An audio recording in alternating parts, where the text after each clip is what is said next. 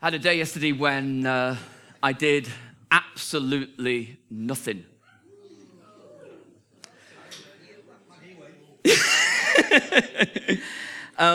I'd had plans. I was going to do the painting of the house on the outside, and I didn't. Took the dog for a long walk. Dog didn't know what had hit it, and spent the afternoon reading, and the evening watched the football. Did absolutely nothing. Yeah, I did. The day didn't begin great because I did lock myself out of my own house and had to break in through the bathroom, but that's hardly work. Well, it is for some people, but not for me.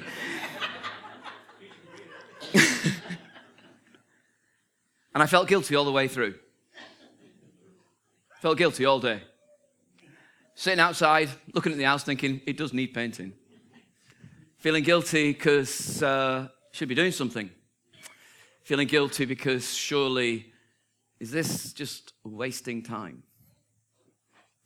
Some of us are activists. I wonder, seriously, don't worry, it's not going to end badly for you. How many of you would put yourself in that sort of category where you're always, and the idea of just sitting back when something needs to be done makes you feel guilty? How many of you feel like that? Just put your hand up. I'm just interested to see how many of us there are. Okay, that's great. That's great. Okay, now, Maggie, as it happens, was away yesterday, and it was her who said to me, Neil, today you should do nothing. And the comment I made was, isn't it interesting? Because when you've got a day to yourself, I'll give you a list of jobs to do. And when I've got a day to myself, you say, do nothing. And maybe that's sometimes if you marry someone, that's exactly what happens. You marry the opposite. Because there's some people who are really at ease just sitting back. How many of you are like that? You would have no problem.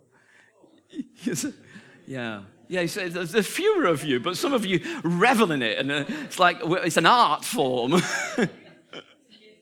It's a gift. When the Spirit gifted us, He gifted Frank with the ability to do nothing really well.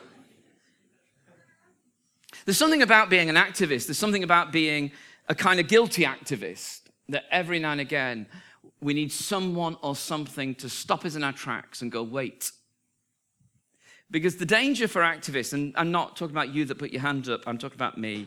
The danger for activists like me is we end up thinking that the world really does depend on us, and that actually if we don't do something, nothing will happen.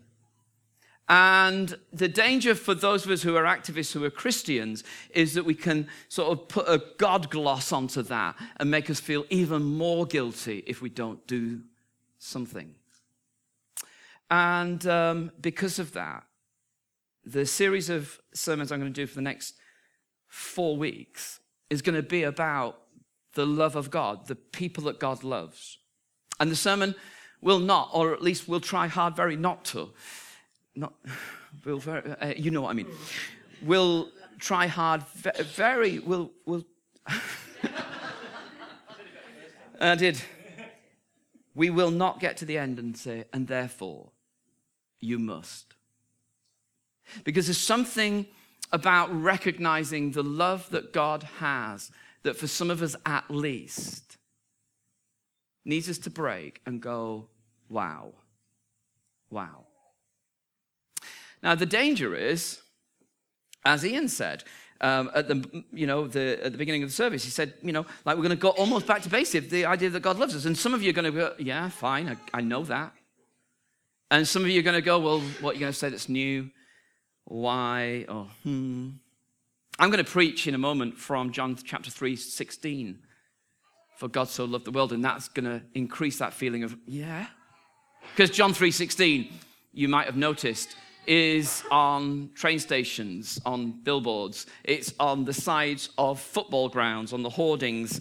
And this is true, because I've seen it, I just didn't bring it with me, but it's on baby grows, if you so wish, to clothe your children in such ways.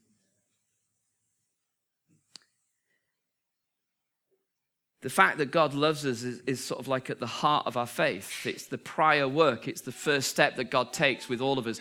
It's the way everything begins. And when we're trying to explain what faith looks like, we can often try to explain to other people that God loves them.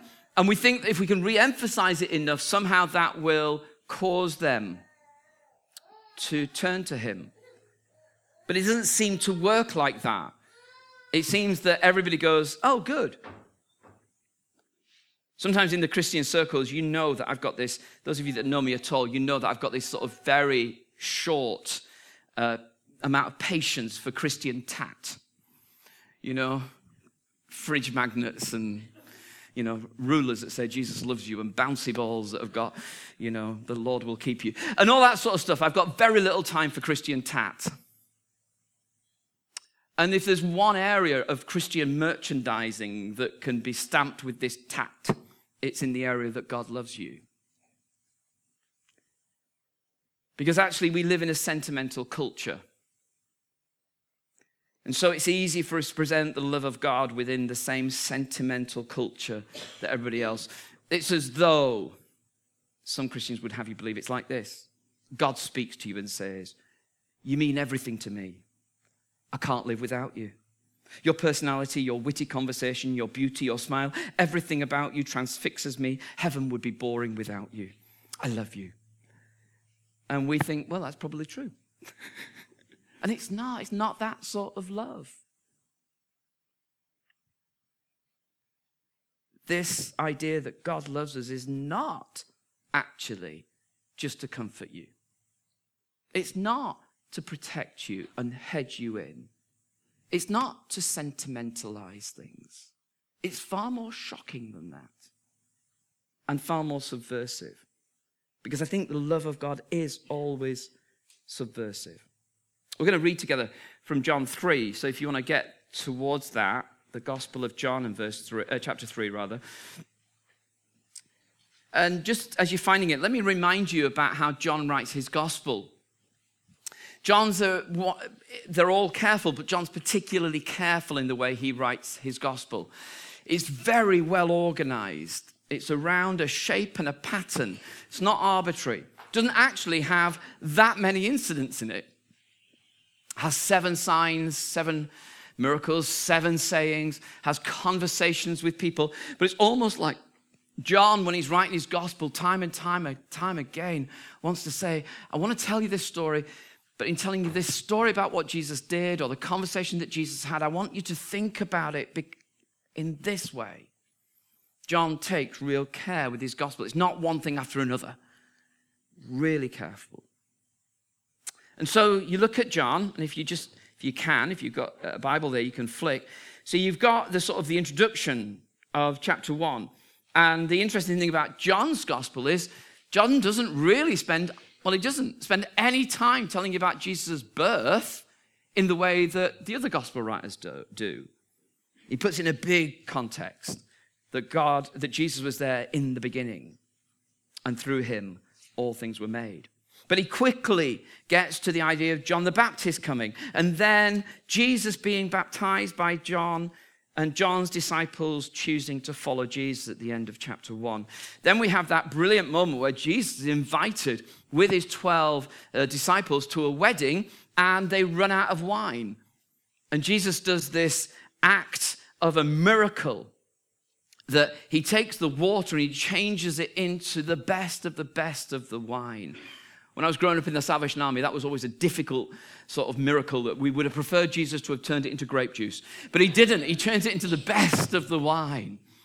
And of course, it's a real miracle, but he's actually wanted to say it's got a deeper meaning. If you can see what's going on here, it's much deeper than just catering.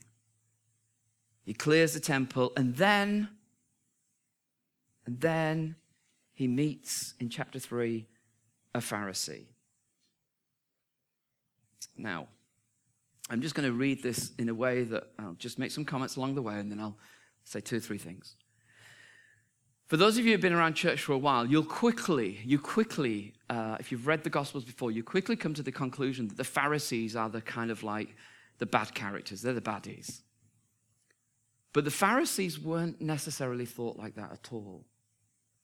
What you've got to understand is that the Jewish people, they had to do a really tricky thing of how do you worship and how do you stay faithful to God when you're dominated by a Roman Empire with their gods and their stories and their power. How are you going to stay faithful? So some people went off to the desert and they lived in the desert because they said, we'll just get ourselves away. Some of them, like Sadducees, they said, let's make friends with the power. Let's get close to power because that way we'll be okay. And in the middle, you've got these Pharisees. And the Pharisees said, what you've got to do is keep inwardly holy, inwardly pure, and keep the law, keep the rules, stay right.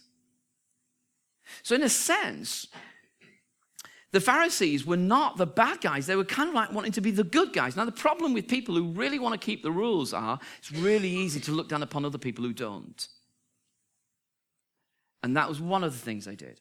They kept looking down on people who didn't or couldn't keep the rules. And the reason that they clashed with Jesus so often is because Jesus didn't seem to think it was as important. And Jesus really confused them. But anyway, here one comes, a Pharisee, a man named Nicodemus, who was a member of the Jewish ruling council. There's the other thing about him. So he's respectable, he's respected, he's got a presence, but he's actually part of the Jewish ruling council. He's got a position of power. And he came to Jesus at night. Why would someone like Nicodemus, number one, why would he want to talk to Jesus, who's a tramp preacher? Well, because there's something about Jesus that I just want to understand. Why would you want to talk to Jesus at night? Well, because I want to talk to Jesus, but I don't want anybody knowing I'm talking to Jesus. That's why he went at night. He came to Jesus at night and he said, Rabbi, we know that you're a teacher who's come from God, for no one could perform the signs you're doing if God were not with him. That's very nice, isn't it? And Jesus replied, very truly, I tell you, no one can see the kingdom of God without being born again. How can anyone be born when they're old? Nicodemus asked. Surely they can't enter a second time into their mother's womb to be born. And Jesus answered, very truly, I tell you. Now, that's a bit of a mouthful, very truly, I tell you. But the reason he keeps on repeating it is because Jesus is saying, this is really authoritative. It's kind of like a way of introducing speech that says, you've got to really listen to this. That's why he does it. Very truly, I tell you, no one can enter the kingdom of God without being born of water and the Spirit. Flesh gives birth to flesh, but the Spirit gives birth to spirit. You shouldn't be surprised at my saying, you must be born again. The wind blows wherever it pleases. You hear its sound, but you can't tell where it comes from or where it's going. So it is with everyone born of the Spirit. How can this be? Nicodemus asked. You're Israel's teacher, said Jesus, and you don't understand these things?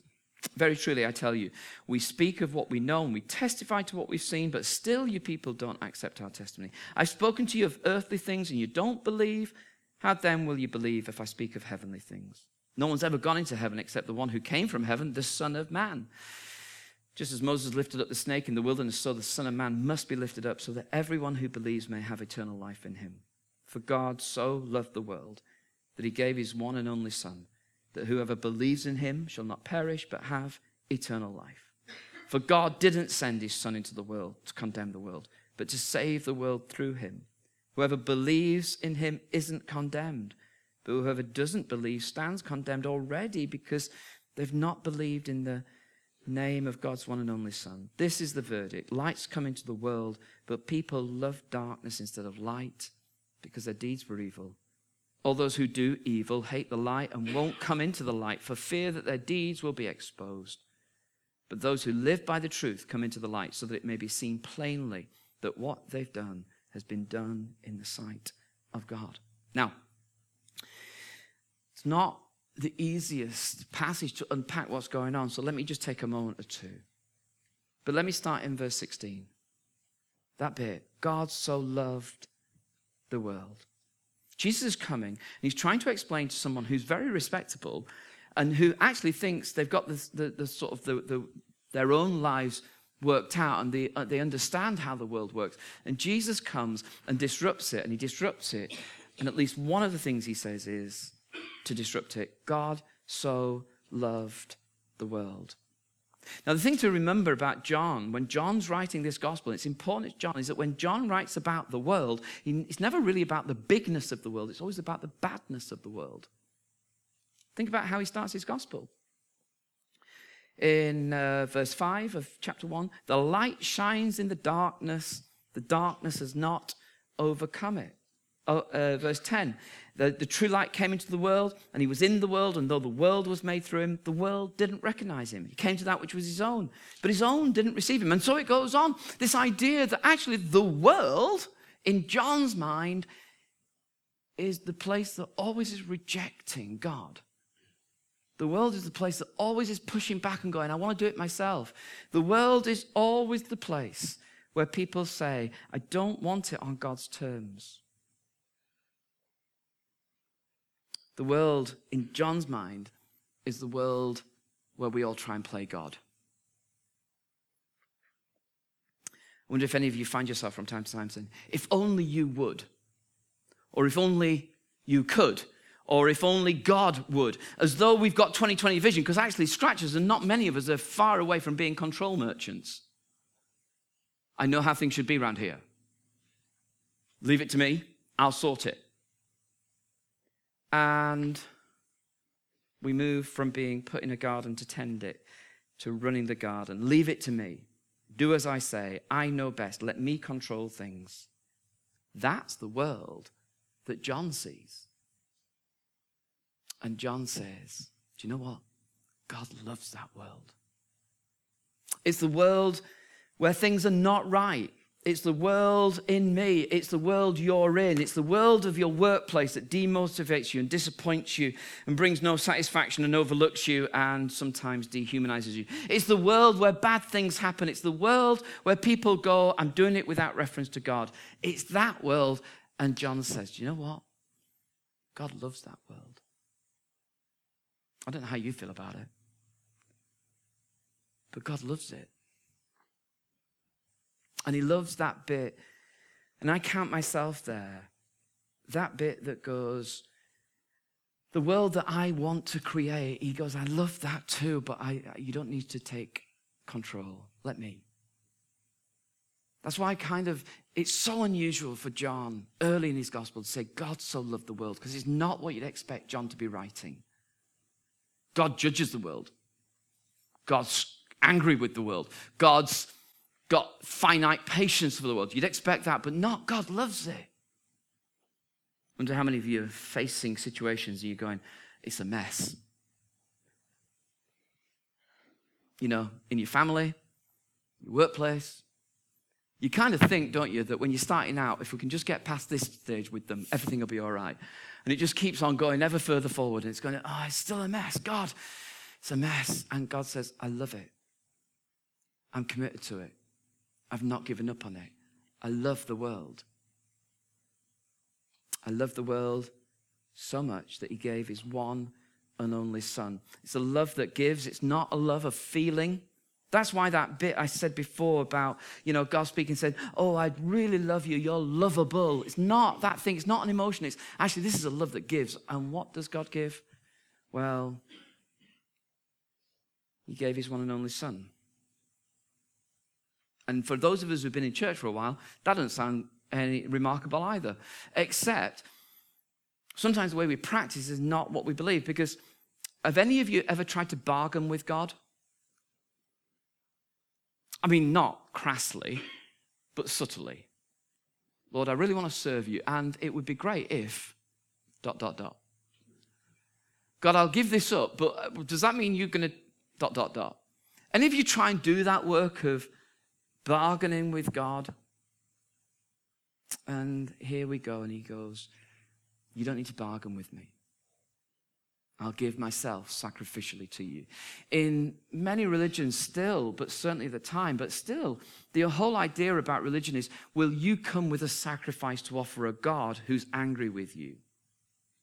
That's how religion normally works. Bring something. Bring a sacrifice. Bring something that's going to make your mess better. Now, we're sophisticated Westerners, so we don't do that. So we say, well, maybe this thing that's happening to me is my own fault. Maybe God's angry with me. Maybe God's not on my side. Maybe God's got it in from me. Because we're sophisticated Westerners and we don't think about sacrifice. But what we actually think is, I brought it on myself. And John says, that's not how it is. God loves the mess so much that he gave his son, himself. Now, at this point of John's gospel, it's like, well, whoa, hang on a minute. Son? How do you make sense of that? Well, you've got to read the rest of John's gospel to hear him say, so who does that mean Jesus is?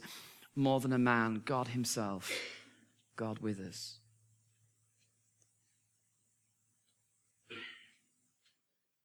And it's a love that saves you. God so loved the world that he gave his one and only Son, that whoever believes in him shall not perish, but have everlasting life or eternal life. Can I just quickly say, I think that word eternal life means life after death, but I don't think it only means life after death. I think it's richer than that. I think it's like life with God here. That's really what he's talking about. It's about what's life really about. So let's go back for a moment and zoom in. That's the big wide-angle lens. Let's zoom in on Nicodemus because you'll hear it coming out in Nicodemus' own story. So when Jesus meets him, what does he do? Nicodemus is this very sort of suave, sophisticated. I imagine him in a suit, driving a BMW, arriving in the dead of night to a little cottage and finding Jesus. That's how I imagine Nicodemus. Nicodemus is a man of the world, and Nicodemus knows how power politics works. Nicodemus knows that if you want to know someone, what you do is you begin by saying something really nice about him, and Jesus doesn't play ball. So he says, we know you're a teacher who's come from God. No one could perform the signs that you've done. Now, I don't know if Nicodemus actually does mean that or if he's just being flattering, but Jesus has none of it. Jesus begins and goes, there's more to this than you can imagine. No one can see the kingdom of God without being born again. And here you have this middle-aged, overweight, besuited man in a BMW going, that's ridiculous. And I don't know, we don't often laugh when we read the Bible because we think we're not supposed to. But Nicodemus says, so this being born again, surely I can't get back into my mother's womb again, which is far too earthy to be talked about in church, isn't it? I can't get back into my mother's womb again. What are you talking about? It's ridiculous. And Jesus explores it. And he says, no one can enter the kingdom of God, this reign of God, without being born of water and spirit. What does he mean by that? Well, in a sense, the only way you can make sense of it is go, well, has John referred to this before? Well, yes, he has, because in the previous, turn over the page, chapter 1, and when Jesus gets baptized, in verse 32, John gave the testimony, I saw the Spirit come down from heaven as a dove and remain on him. And I myself didn't know him, but the one who sent me to baptize with water told me, the man on whom you see the Spirit come down and remain is the one who will baptize with the Spirit. I've testified that that's God's chosen one. In other words, at this point, you're supposed to remember back to when Jesus is standing there in the water and John the Baptist is there pouring water over him. And at that moment, the Spirit comes on Jesus. And Jesus says, that's what needs to happen to you. That's what needs to happen to you. Now, the baptism bit, the water baptism bit, was like that break with the old. But the Spirit bit, that's the bit that God does. It's not about turning over a new leaf and trying harder. It's, God, I need you. The change he sent to Nicodemus is deeper than you think. It's the same thing that happened to me, Jesus says, will happen to you. And he goes through, and Nicodemus still didn't get it. So Jesus tells him an old story.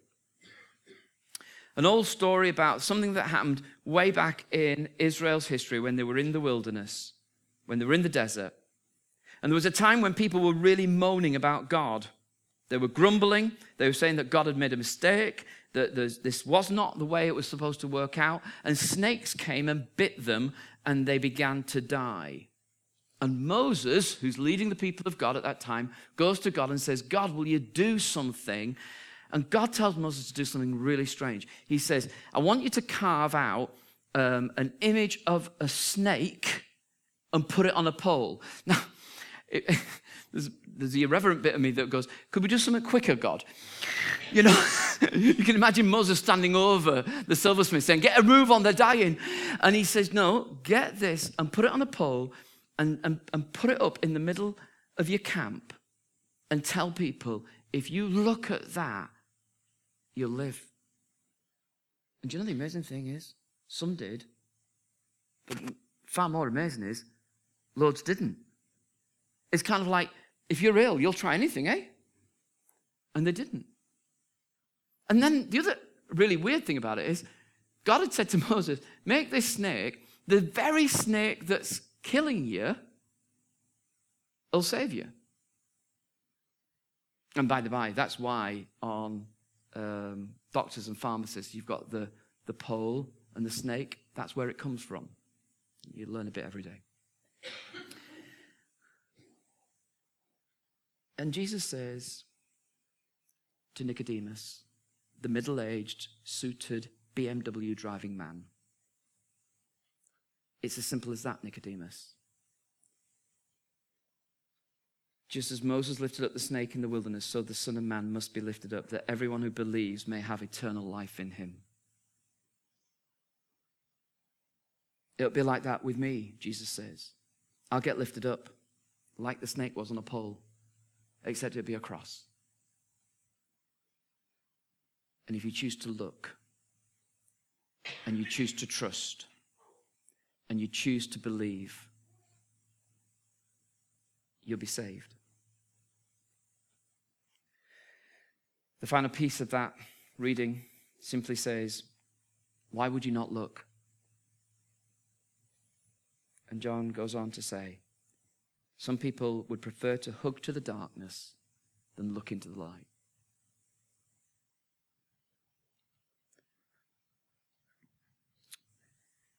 When we finish the service and we all go home, you'll get out, and if God's good to us, it'll still be sun shining.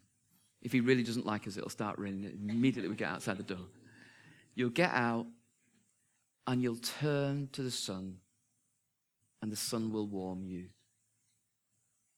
And because it doesn't happen that often, we will go, it's beautiful.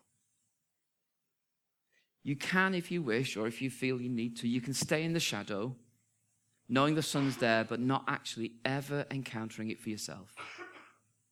Or you can move into the sun and allow it to hit you. And Jesus uses a really simple image.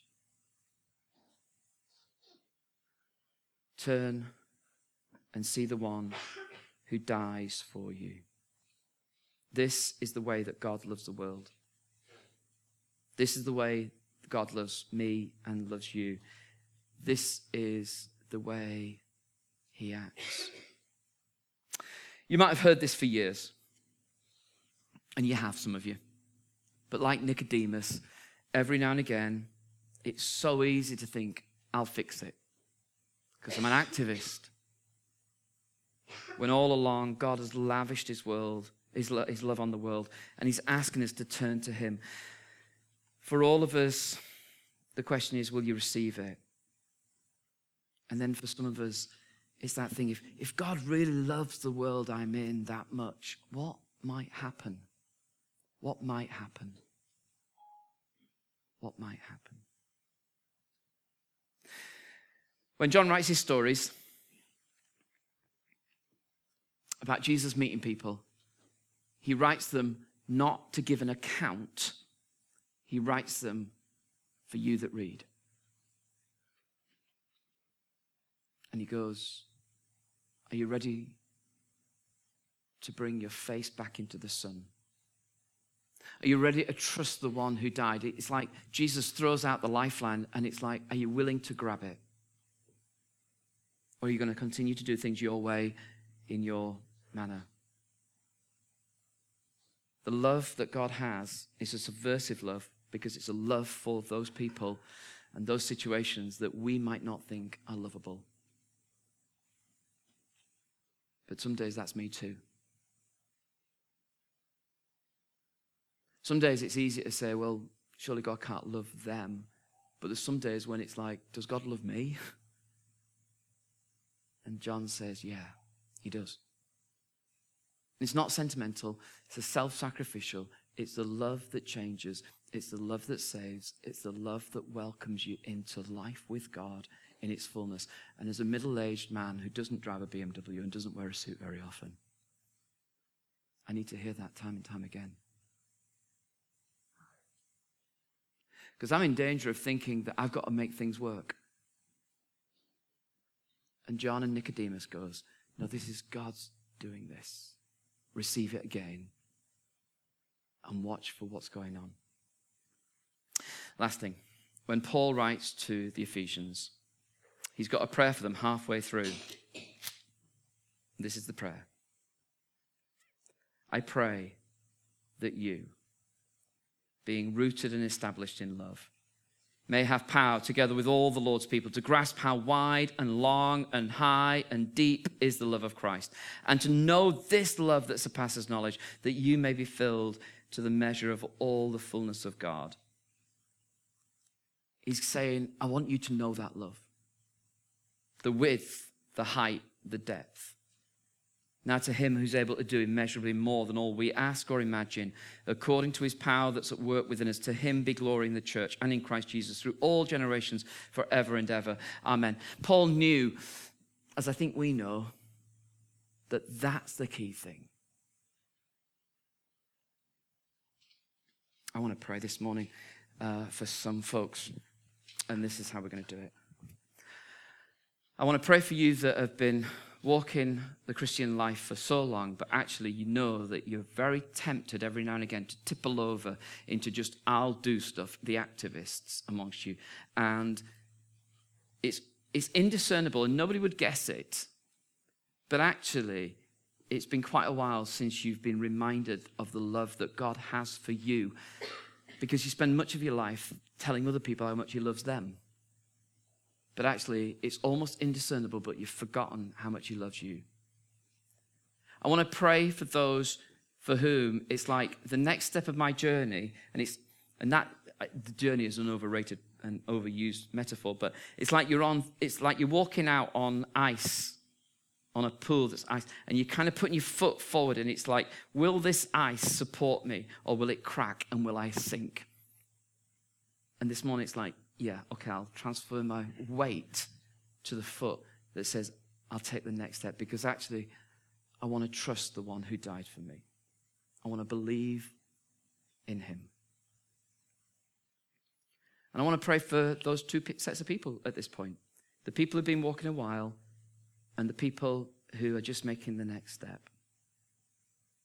And the way we're going to do it is I'm simply going to ask, if that's you this morning, then stand.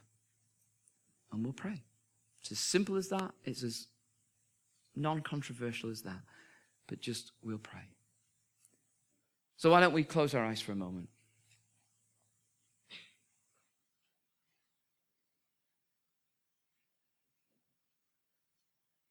And in the quietness, you might just want to begin to ask, is that me? Is this a moment for me? And for some of you it will be, and for others of you it will be, no, I'm doing okay. But is this a moment for me? And if this is your moment, you recognize yourself in those two groups of people, then do you want to just stand? Just now. No emotion. Just stand.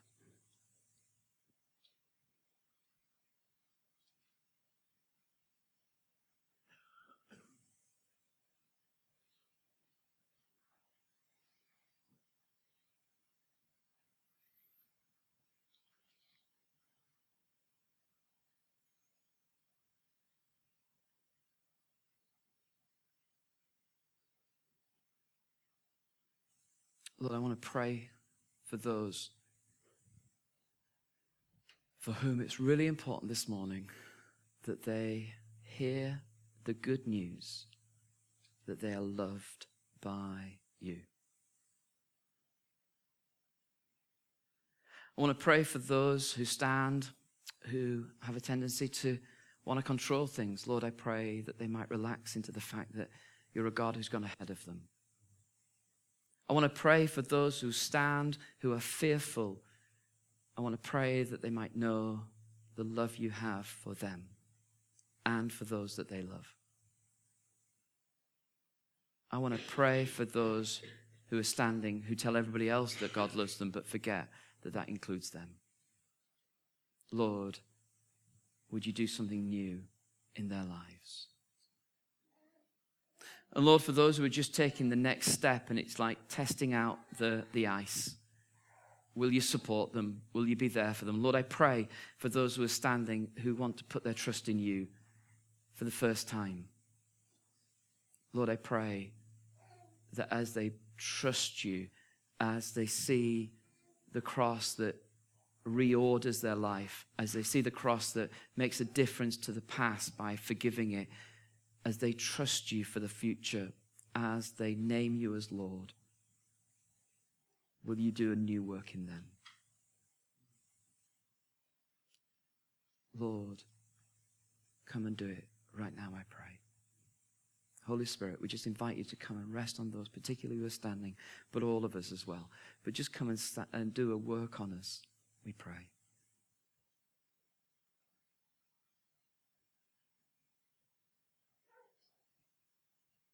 And the other group of people I wanted to pray for this morning, I felt it'd be right to pray for, are those of you that are sick or you're struggling with illness. And I'd love us to be able to pray for you, particularly for, it's almost like for those of you that have got conditions that have been going on for a long time. So it's not like just in a sort of an occasional, with respect, it's not the occasional cold. It's actually that you've got a condition that you've just had going on for a long time. And we want to pray for you. If that's you, do you want to just take a stand? Just stand.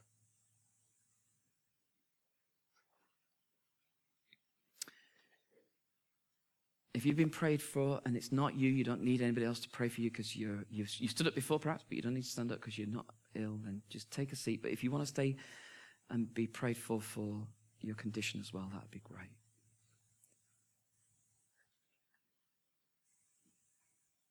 I'm going to ask those of you that are sitting around the people who are standing just to very gently go and, if it's appropriate, just put your hand on their shoulder and stand with them. It's very important that we know that when we're being prayed for, we're not on our own, that we're being prayed for together. So if you just want to go and stand and be with someone who is standing. Have a look around, make sure that everybody's got somebody, at least one person with them, so nobody's on their own.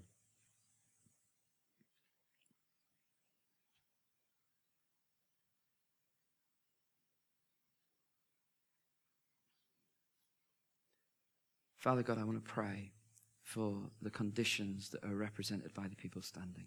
We come in the name of Jesus, and we pray you'd break in to the bodies and the lives of the people that are standing, that you would do a work of healing that would be deep and would be final and would be solid and that would make a difference to these people that are standing. Lord, thank you that in standing, they are declaring a trust in you, the God who loves them, the God who knows them, the God who sees them.